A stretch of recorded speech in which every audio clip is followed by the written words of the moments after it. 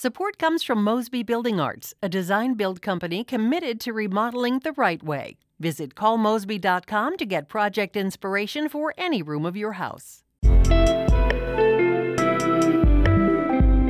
From the St. Louis Public Radio Newsroom, this is The Gateway. It's Thursday, July 23rd. I'm Wayne Pratt. The Medicaid expansion debate in Missouri has been going on for years. Now, voters will get to decide the fate of the health insurance program for low-income people during the August 4th primary. I want to make sure that we don't see our elderly, disabled, and kids have less benefits because we're expanding it to healthy adults. In just a few minutes, St. Louis Public Radio's Jacqueline Driscoll speaks with expansion supporters and people who have concerns about how the state may pay for it. COVID-19's impact on the black community is a key issue in the upcoming Democratic primary for St. Louis County Executive. As St. Louis Public Radio's Jason Rosenbaum reports, the candidates highlighted their positions during last night's televised debate. COVID-19 has hit predominantly black parts of St. Louis County particularly hard.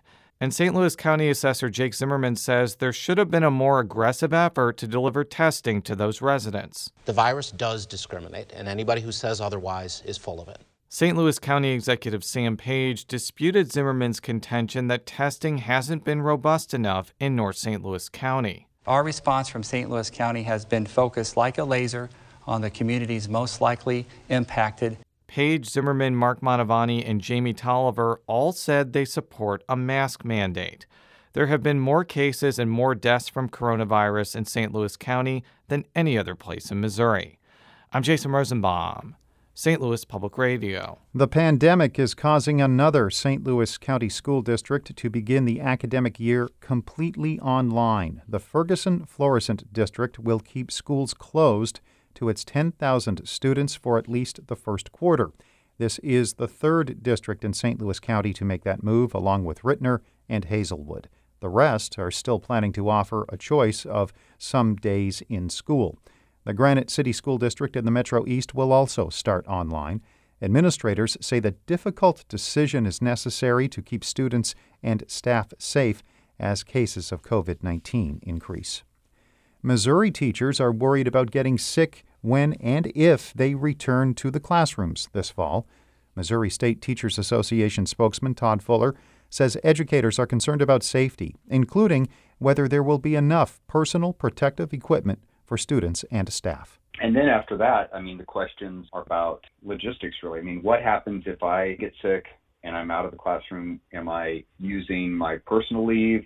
Is there a system set up in our district to manage that situation? Fuller says teachers are worried about exposure and what happens if they have to quarantine. The association says teachers in districts planning a return to school buildings should not be forced to sign a COVID liability waiver. Parents and teachers have called for schools to add more Black history to the K-12 curriculum for years. Now, educators want more comprehensive teaching materials.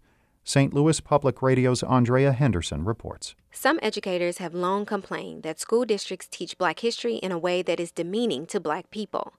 The University of Missouri's Carter Center for K-12 Black History Education will host a virtual Teaching Black History conference starting Friday to allow teachers to explore new content. The conference will show teachers how to include lessons on the African diaspora and the contributions Black people have made to society. LaGarrett King is the center's director. He says schools should go beyond slavery and oppression. We think of history as this aspect of just knowing about the past, so we won't repeat it. But in many ways, Black history is more than just the past. This year's conference will highlight Black women in history. I'm Andrea Henderson, St. Louis Public Radio.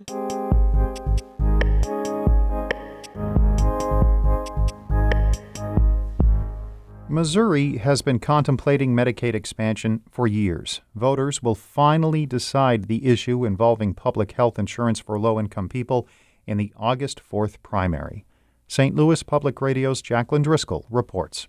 Do you remember this speech? The vague proposal they are not explaining or purposely withholding is a massive tax increase that Missourians cannot afford. That's Governor Mike Parson giving his State of the State address back in January. It feels like decades ago for all of us. But Parson used that high-profile speech to tell Missourians to be wary of expanding Medicaid. And the Democrats' response to the entire hour-long speech was from Parson's likely gubernatorial opponent, Auditor Nicole Galloway. The video message was only about health care. Access to health care is a right, and you shouldn't have to decide between putting food on the table for your family and getting the health care that you need for you or your kids. Fast forward a few months and a global pandemic later, the issue will be left up to voters. With no shortage of conflicting information and even ballot language that's hard to understand, you may be rightfully confused.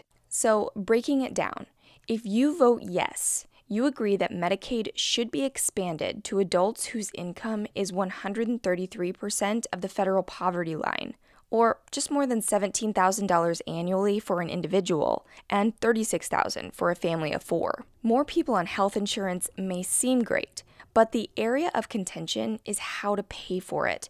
Estimates show an additional 250,000 Missourians could be eligible for coverage. But Tracy Gleason with the Missouri Budget Project, a group that analyzes state finances, says it likely won't cost a dime. If you look at what other states have done, they have seen increases in available general revenue that can go to services like education or other priorities. Gleason says it's actually going to be good for the budget to add thousands of Missourians to the rolls. Voting for expansion means you're also saying the state should seek maximum federal funding. In this case, the feds would pick up 90% of the tab. The state would be on the hook for 10%. Right now, the state pays 35%. For State Representative Mary Elizabeth Coleman, a Republican from Arnold, it's still too expensive. People already on Medicaid won't shift. The state still pays 35%, plus the extra 10%. And according to the ballot language, that could cost the state at least $200 million per year. So then that means that we have to either take money from other places or reduce benefits within the Medicaid population. I don't want to see either of those done because we need to have every dollar that we can go to education. And I want to make sure that we don't see our elderly, disabled, and kids have less benefits because we're expanding it to healthy adults. Budget Chair Cody Smith, a Republican from Carthage, has the same concerns. He says it's going to blow a hole in the state budget. Especially in light of a pandemic and an economic downturn, we need to try to understand what we're getting into. Currently in Missouri, an individual who makes just under $5,000 annually makes too much to be covered. Same for a family of 4 that makes roughly $26,000. But that still takes up a third of the $30 billion state budget. And according to Tim McBride, who supports expansion, that's not expected to decrease. We have this limit on our revenues, so it's creating a big issue when you have a Medicaid program that grows faster than the state revenues. McBride is a nationally recognized health policy analyst, and he says because the legislature can't alone vote to increase taxes, not drawing down more federal funds is going to hurt the state financially. Medicaid is a rising share of the state budget because basically revenues are frozen and Medicaid's growing. The state auditor's analysis for expansion says it could save the state $1 billion every year after 5 years. 37 states have expanded Medicaid. None have reversed their decision, and none have lost money due to expansion, even with the added 10%, says Gleason. If voters approve expansion, the legislature, that's currently dominated by Republicans who oppose the idea, will have the obligation of putting the plan in place. So it's not totally clear what the program will look like, even if voters approve it. And it likely won't be up and running until 2022. In Jefferson City, I'm Jacqueline Driscoll, St. Louis Public Radio. Our Fred Ehrlich edited that report. Shula Newman is the executive editor of St. Louis Public Radio, music by Ryan McNeely of Adult Fur. I'm Wayne Pratt. From the St. Louis Public Radio newsroom, this has been The Gateway.